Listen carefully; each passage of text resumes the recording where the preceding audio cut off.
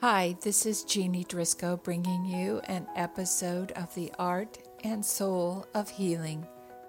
Today we're going to continue with the discussion of intravenous vitamin C, how it can be used safely as a therapy for infection, cancer, and as a general tonic. I will also share what we've learned through research about dosing and infusion rate to make the drug intravenous vitamin C. Thank you to the Alliance for Natural Health USA. I'm proud to be a member of this fearless organization who lobby for our health freedoms. And thank you for joining me.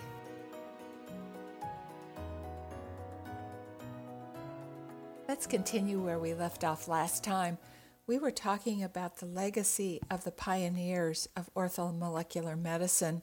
These practitioners were able to keep the practice of intravenous vitamin C alive, albeit underground and not entirely recognized by conventional medicine.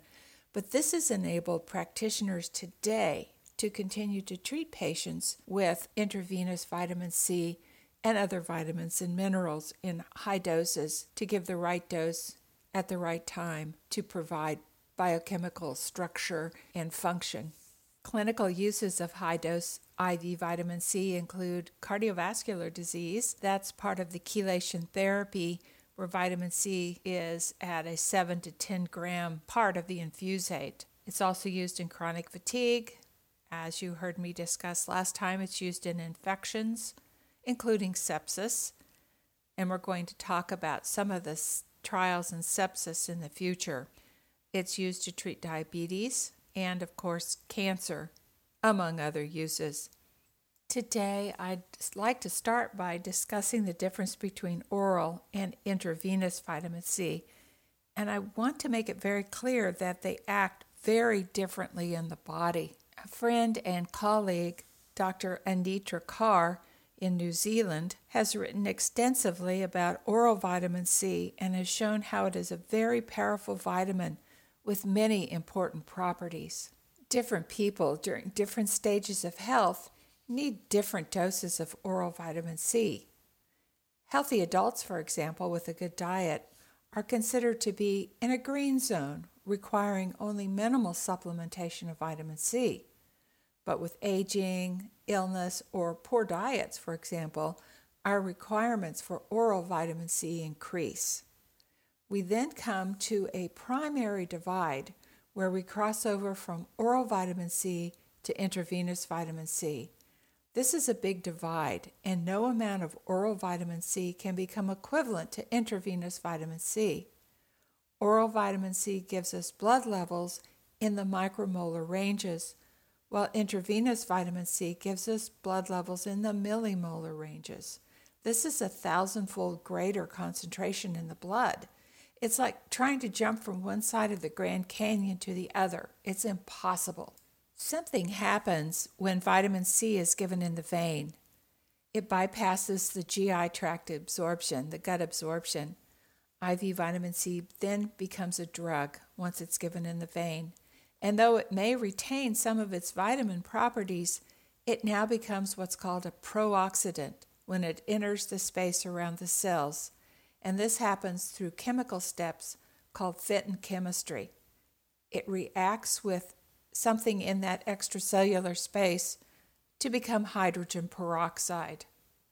Hydrogen peroxide is the drug, and vitamin C is the prodrug in this case. We have shown this in our research, and it has now been reproduced multiple times throughout the world.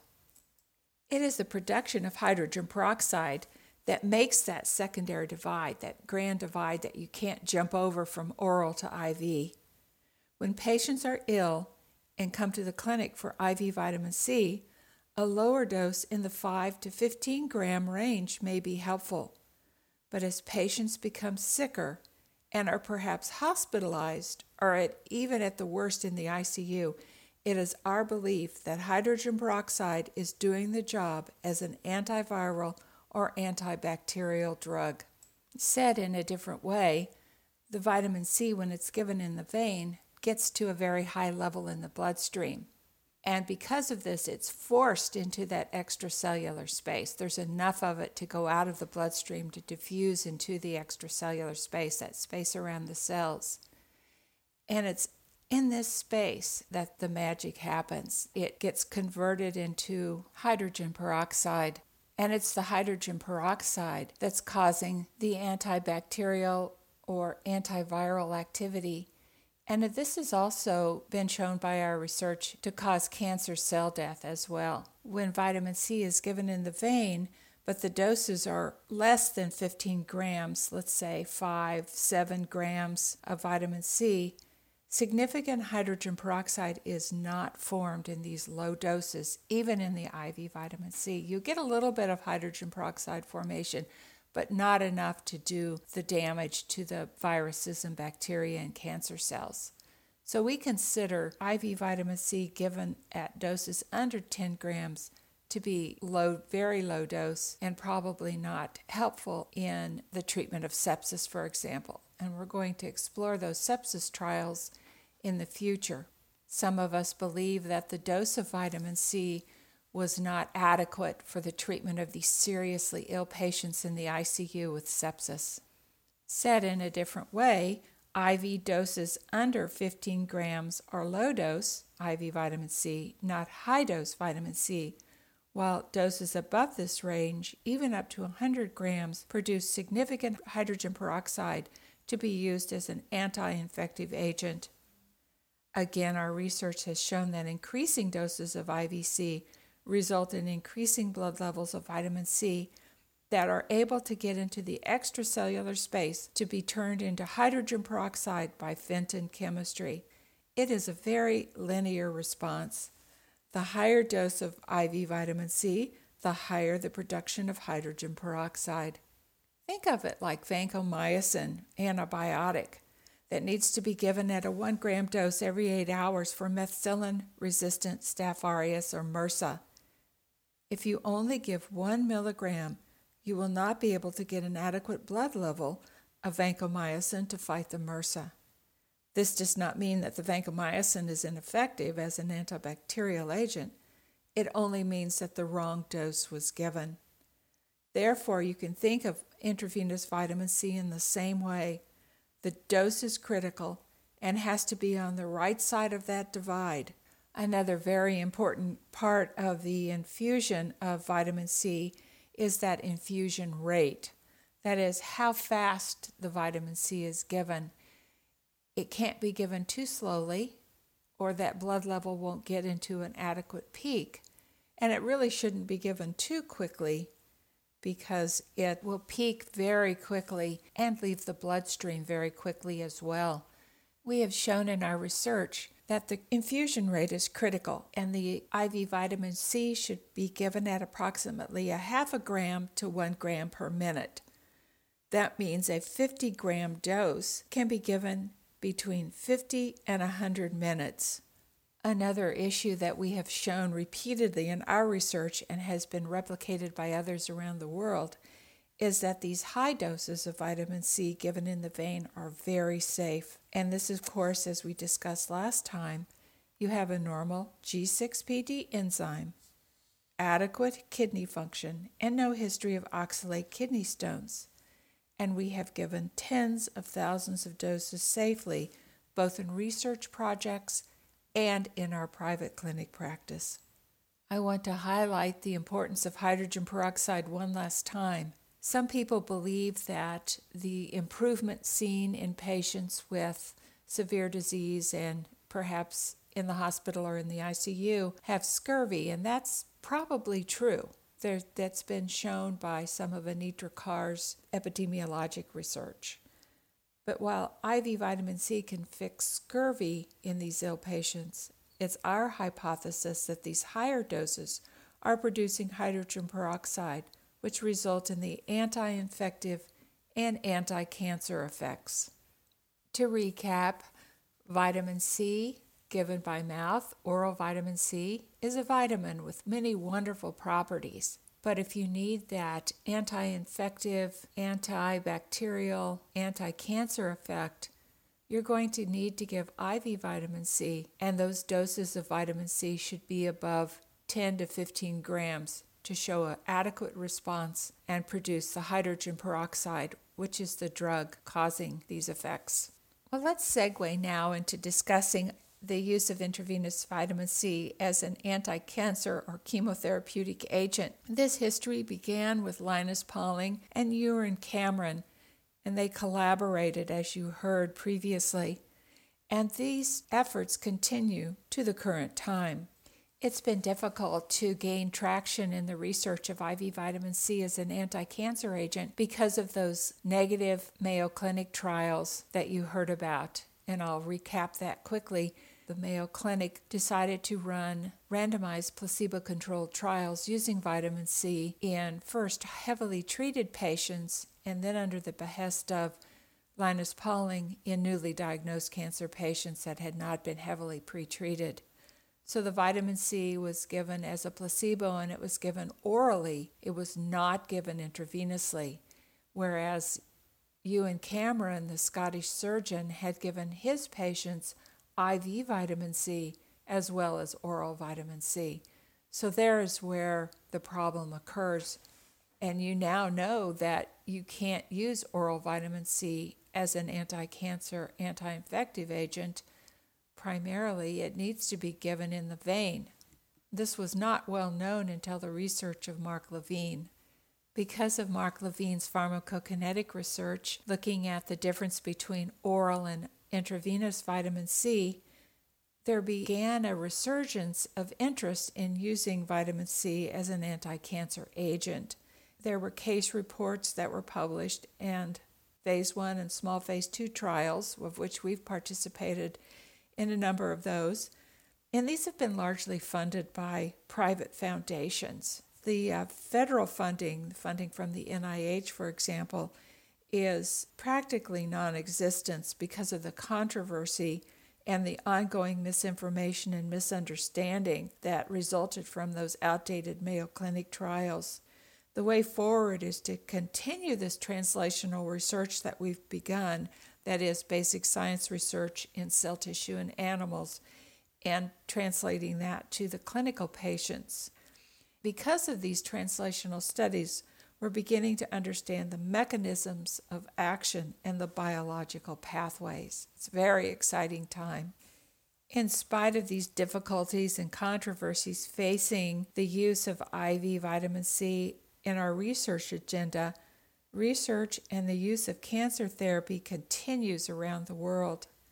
The preparation, administration, and dosing of intravenous vitamin C varies, but the practice of intravenous administration is constant.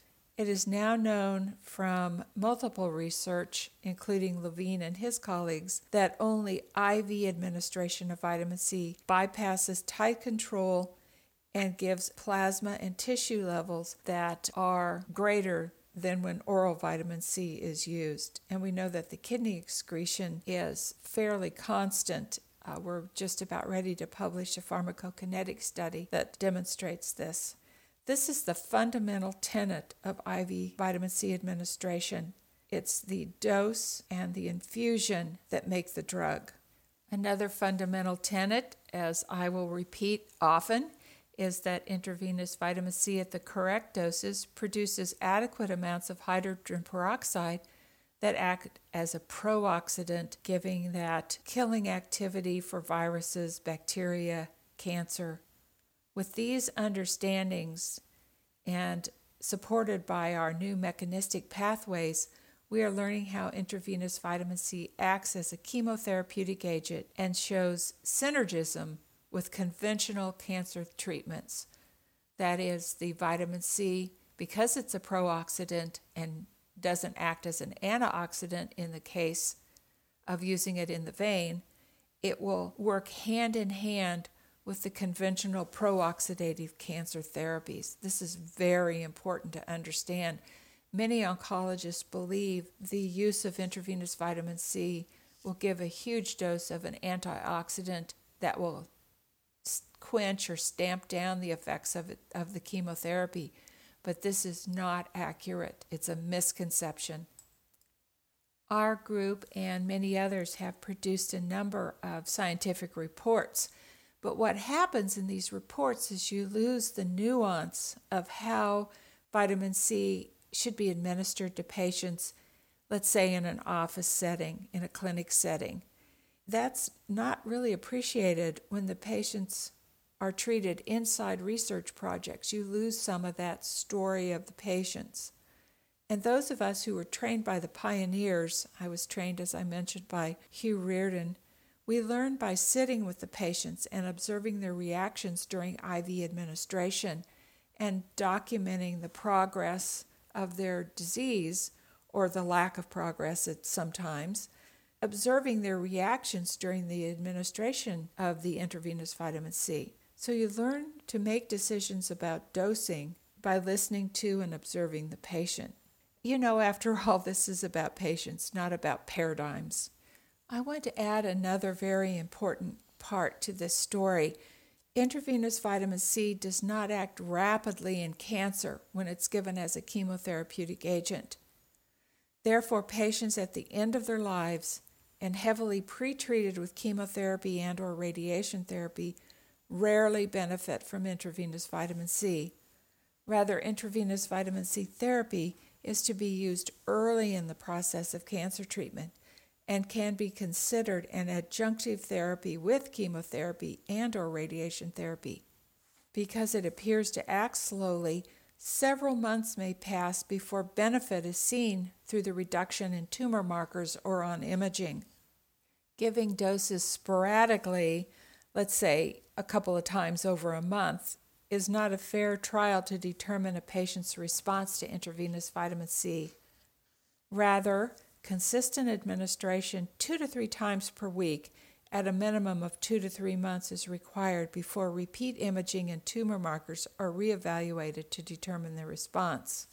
I also want to give a nod to our naturopathic colleagues and, of course, Hugh Reardon, who preached this endlessly, that the terrain of the patient must be prepared to fully accept these life-saving therapies during cancer treatment. That is, a good diet and good lifestyle practices must be maintained during cancer treatment. We've also found, as an aside, something we call the feel-good effect. When giving IV vitamin C, there seems to be a mood lift, a mood elevation, and we really haven't studied this in detail. Another important component of proper administration of intravenous vitamin C is the concept of dose escalation. I learned this from Hugh, but also found in patients, if you start off with too high of a dose, sometimes they have a bit of a side effect. So beginning with a lower dose, for example, a 25-gram dose, initial administration is given to assess that patient's tolerability to the infusion and to prepare them for the experience. The dose can be escalated to 50 grams at the next infusion, for example, but the critical step is to evaluate the patient's plasma vitamin C level during dose escalation. And we know in cancer, initially, Dr. Reardon and some of the early pioneers like to shoot for about 350 to 450 milligrams per deciliter of vitamin C in the blood as a target plasma dose to affect cell killing. And then when Kay Chen did some of her cell tissue work with cancer cells at the NIH, we found that there was usual cell killing around 20 millimolars. Now, some of the tumor cells, of course, were exquisitely sensitive, and some of them took much more dosing than would be around that blood level. But that 20 millimolar, or the 350 to 450 milligrams per deciliter blood level, is really a good concentration to affect cancer cell killing. Individual patients with very different tumor types have varying requirements in the amount of vitamin C that is necessary to hit this target plasma level. So I often get asked the question, what dose should I give for lymphoma, for example? And it's very difficult to say because different patients will have different requirements to get that blood level. And different tumors, solid tumors, for example, may require a much higher dose. We found in our ovarian cancer patients that anywhere from 75 to 100 grams was generally the dose that seemed to give a good blood level of vitamin C. Typically for drugs, particularly chemotherapeutic agents, they rely on the milligram per kilogram dosing schedule, and it's more productive to follow the plasma vitamin C level than to simply say that a dose should be given at 1.5 milligrams per kilogram, for example. And this plasma level, this vitamin C level in the bloodstream, can advise the amount of vitamin C given to that patient and guide targeted plasma levels that could be therapeutic, anti-cancer, anti-infective, etc. Well, that being said, how important it is to get a good plasma level, it's very difficult to measure vitamin C levels. That's because there's rapid oxidation and disappearance of the vitamin C in the plasma and blood specimens. When drawing the plasma to get a vitamin C level, it's what's called a critical frozen. That is, the specimen needs to be drawn, placed on ice, and analyzed immediately. Otherwise, the vitamin C, as I mentioned, oxidizes and disappears from the blood specimen. So you can't have a patient in the clinic that you're going to draw the vitamin C level, then set it on the counter and send it over to the lab later, because you won't get an adequate vitamin C level in that sample. It'll simply be too low or completely negative, disappear. And I've had clinicians call me and say, I'm giving 100 grams to this patient. I can't seem to get their blood level up past 50 milligrams per deciliter, for example, instead of the 350. So they think they need to keep escalating the vitamin C when in fact it's a measurement error. I was very lucky in my clinic because Kay Chen was right across the corridor from me, not too far, and when we had vitamin C samples, she would send one of her lab associates over with dry ice. We'd collect the blood, put it on dry ice, and it'd go immediately over to her lab for evaluation of the vitamin C level. Well, we know that that's not possible for most doctors in their clinics. What we did was try and figure out another way that the vitamin C could be measured. We hit upon a really convenient way to test the plasma vitamin C, and this is because of a well-known lab error that occurs when patients are receiving intravenous vitamin C.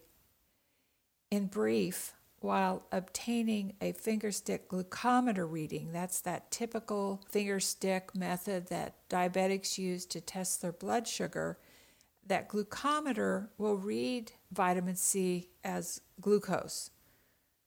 So the reason this occurs is because the vitamin C molecule looks very similar to the glucose molecule.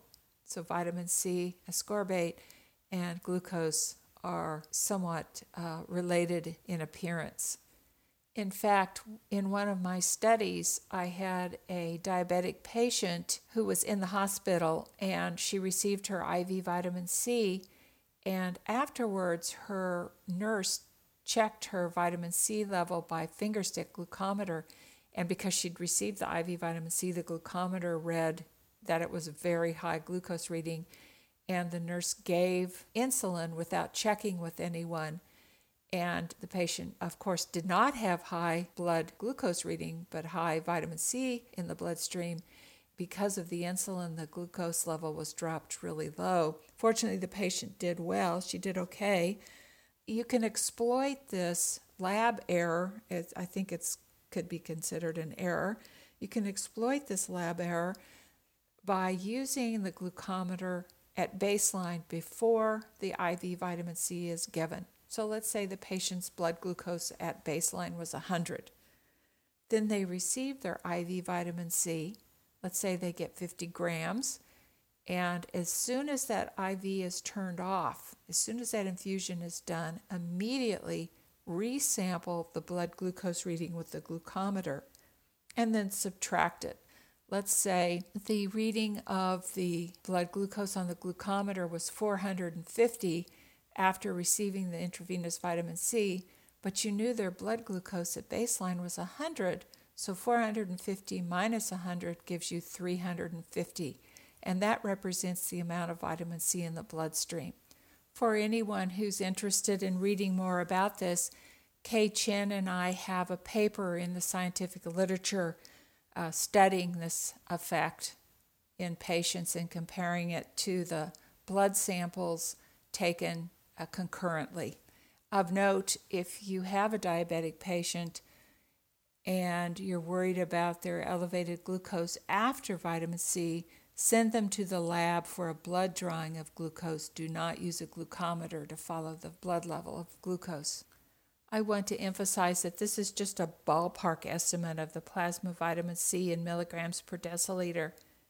So this isn't really as accurate as doing a blood draw and an HPLC evaluation, but it will give you a ballpark figure and be able to guide your dosing of vitamin C in the clinic.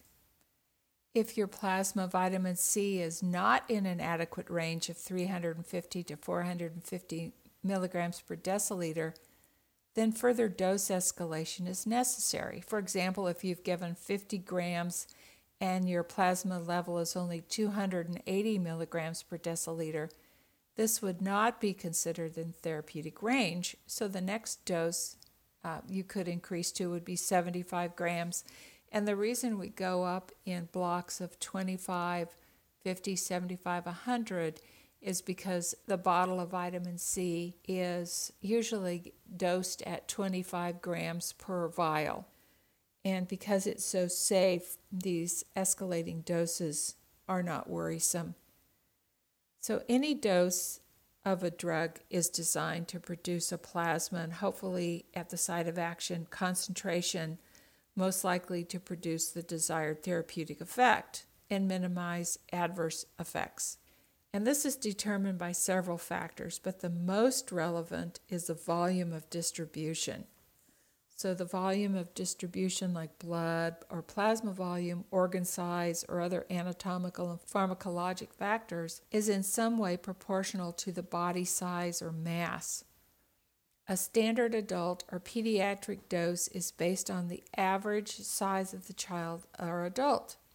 With drugs that have a wide therapeutic window, that is a very good safety profile, the average value of administration is safe.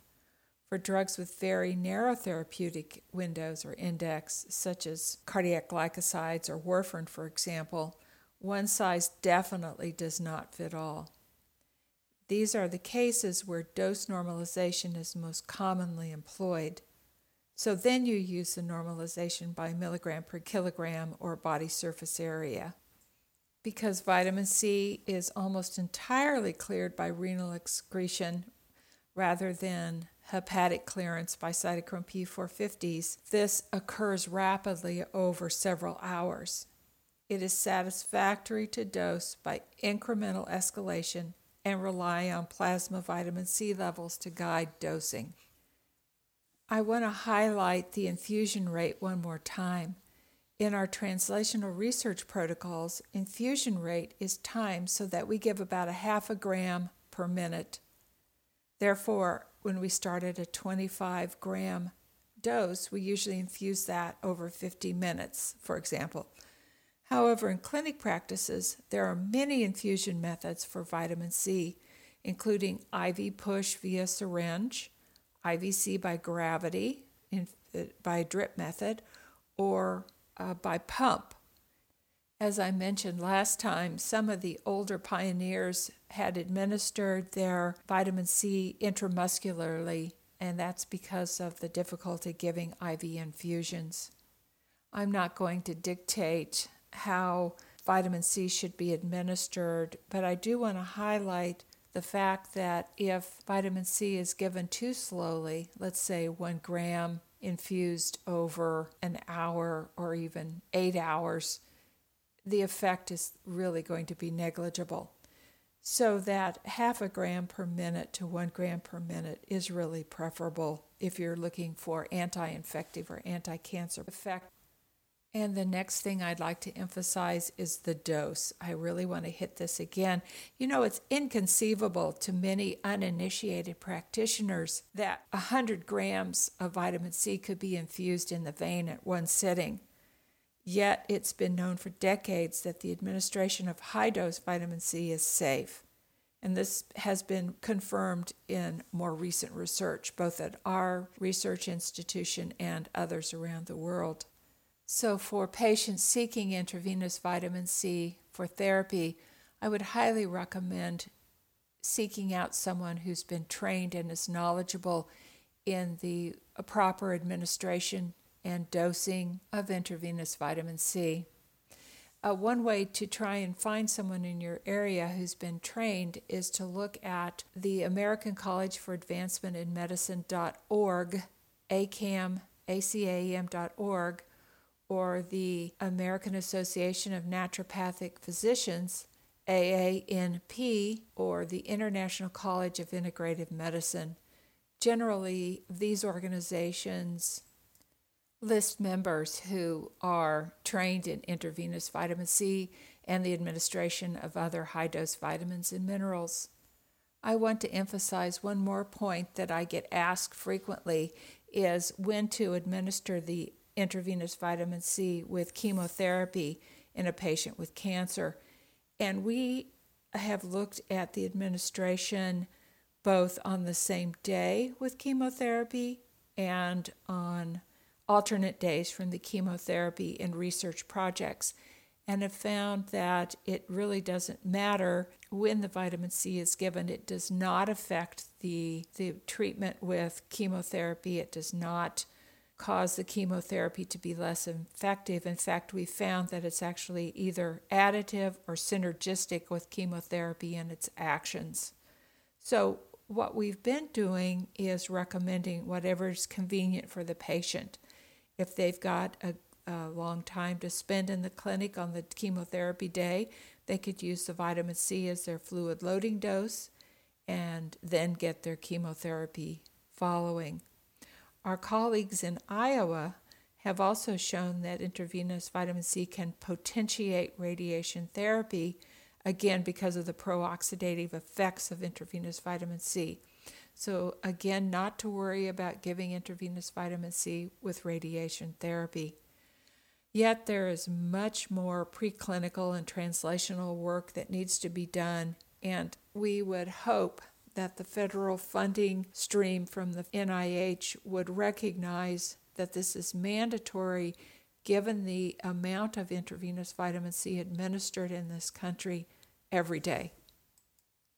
I would like to conclude now by just recapping a bit that historically intravenous vitamin C use both in research and in the clinic outside of research project has been remarkably controversial. In Jungblood's era, further research was shut down by a published report that used insufficient doses and orally administered vitamin C. Although the research was halted, the therapy did not disappear entirely, as practitioners during the following decades used both intramuscular and intravenous vitamin C as an antiviral, antibiotic, anti-cancer, and generally as a tonic. It was adopted by orthomolecular therapy pioneer Linus Pauling, and he advocated for its use in cancer treatment after collaborating with Ewan Cameron. But once again, incorrect research approaches using insufficient doses with oral administration of vitamin C yielded negative outcomes. And of course, you know this is the Mayo Clinic trial. And the use of IV vitamin C was dismissed as a therapy from the late 70s forward. These errors in research design came to light with insights provided by Mark Levine and his colleagues. And this was contrasting oral dosing with IV administration. IV administration of vitamin C is not dependent on gut absorption, therefore is able to reach high plasma blood levels, bypassing this tight control at the gut. IV vitamin C administration is considered a drug and has been referred to as pharmacologic ascorbate, while oral vitamin C is under tight control at the gut for absorption, and its blood levels are considered a vitamin. There continues to be practitioners around the world giving both IV and IM vitamins, including vitamin C, in a variety of doses, combined with a myriad of other molecules, and given rapidly or slowly for a number of conditions. Patients continue to seek out these therapies. Connectivity of modern populations suggests that this won't be halted anytime soon. Yet there is a paucity of research to determine if benefit exists. Because of the use and in consideration of patients, federal funders should cast aside their dated prejudices from prior poorly designed research and look with fresh eyes at more recent translational research pointing in a new direction. Thank you for joining me on this journey. Next time, we're going to go through some typical questions that I get asked by patients and practitioners alike. This will not only be about intravenous vitamin C, but about oral vitamin C as well. Until then, thank you for joining me on the Art and Soul of Healing, and a special shout out to the Alliance for Natural Health USA for standing in the gap for our health freedoms. Go to alliancefornaturalhealth.org and become a member today.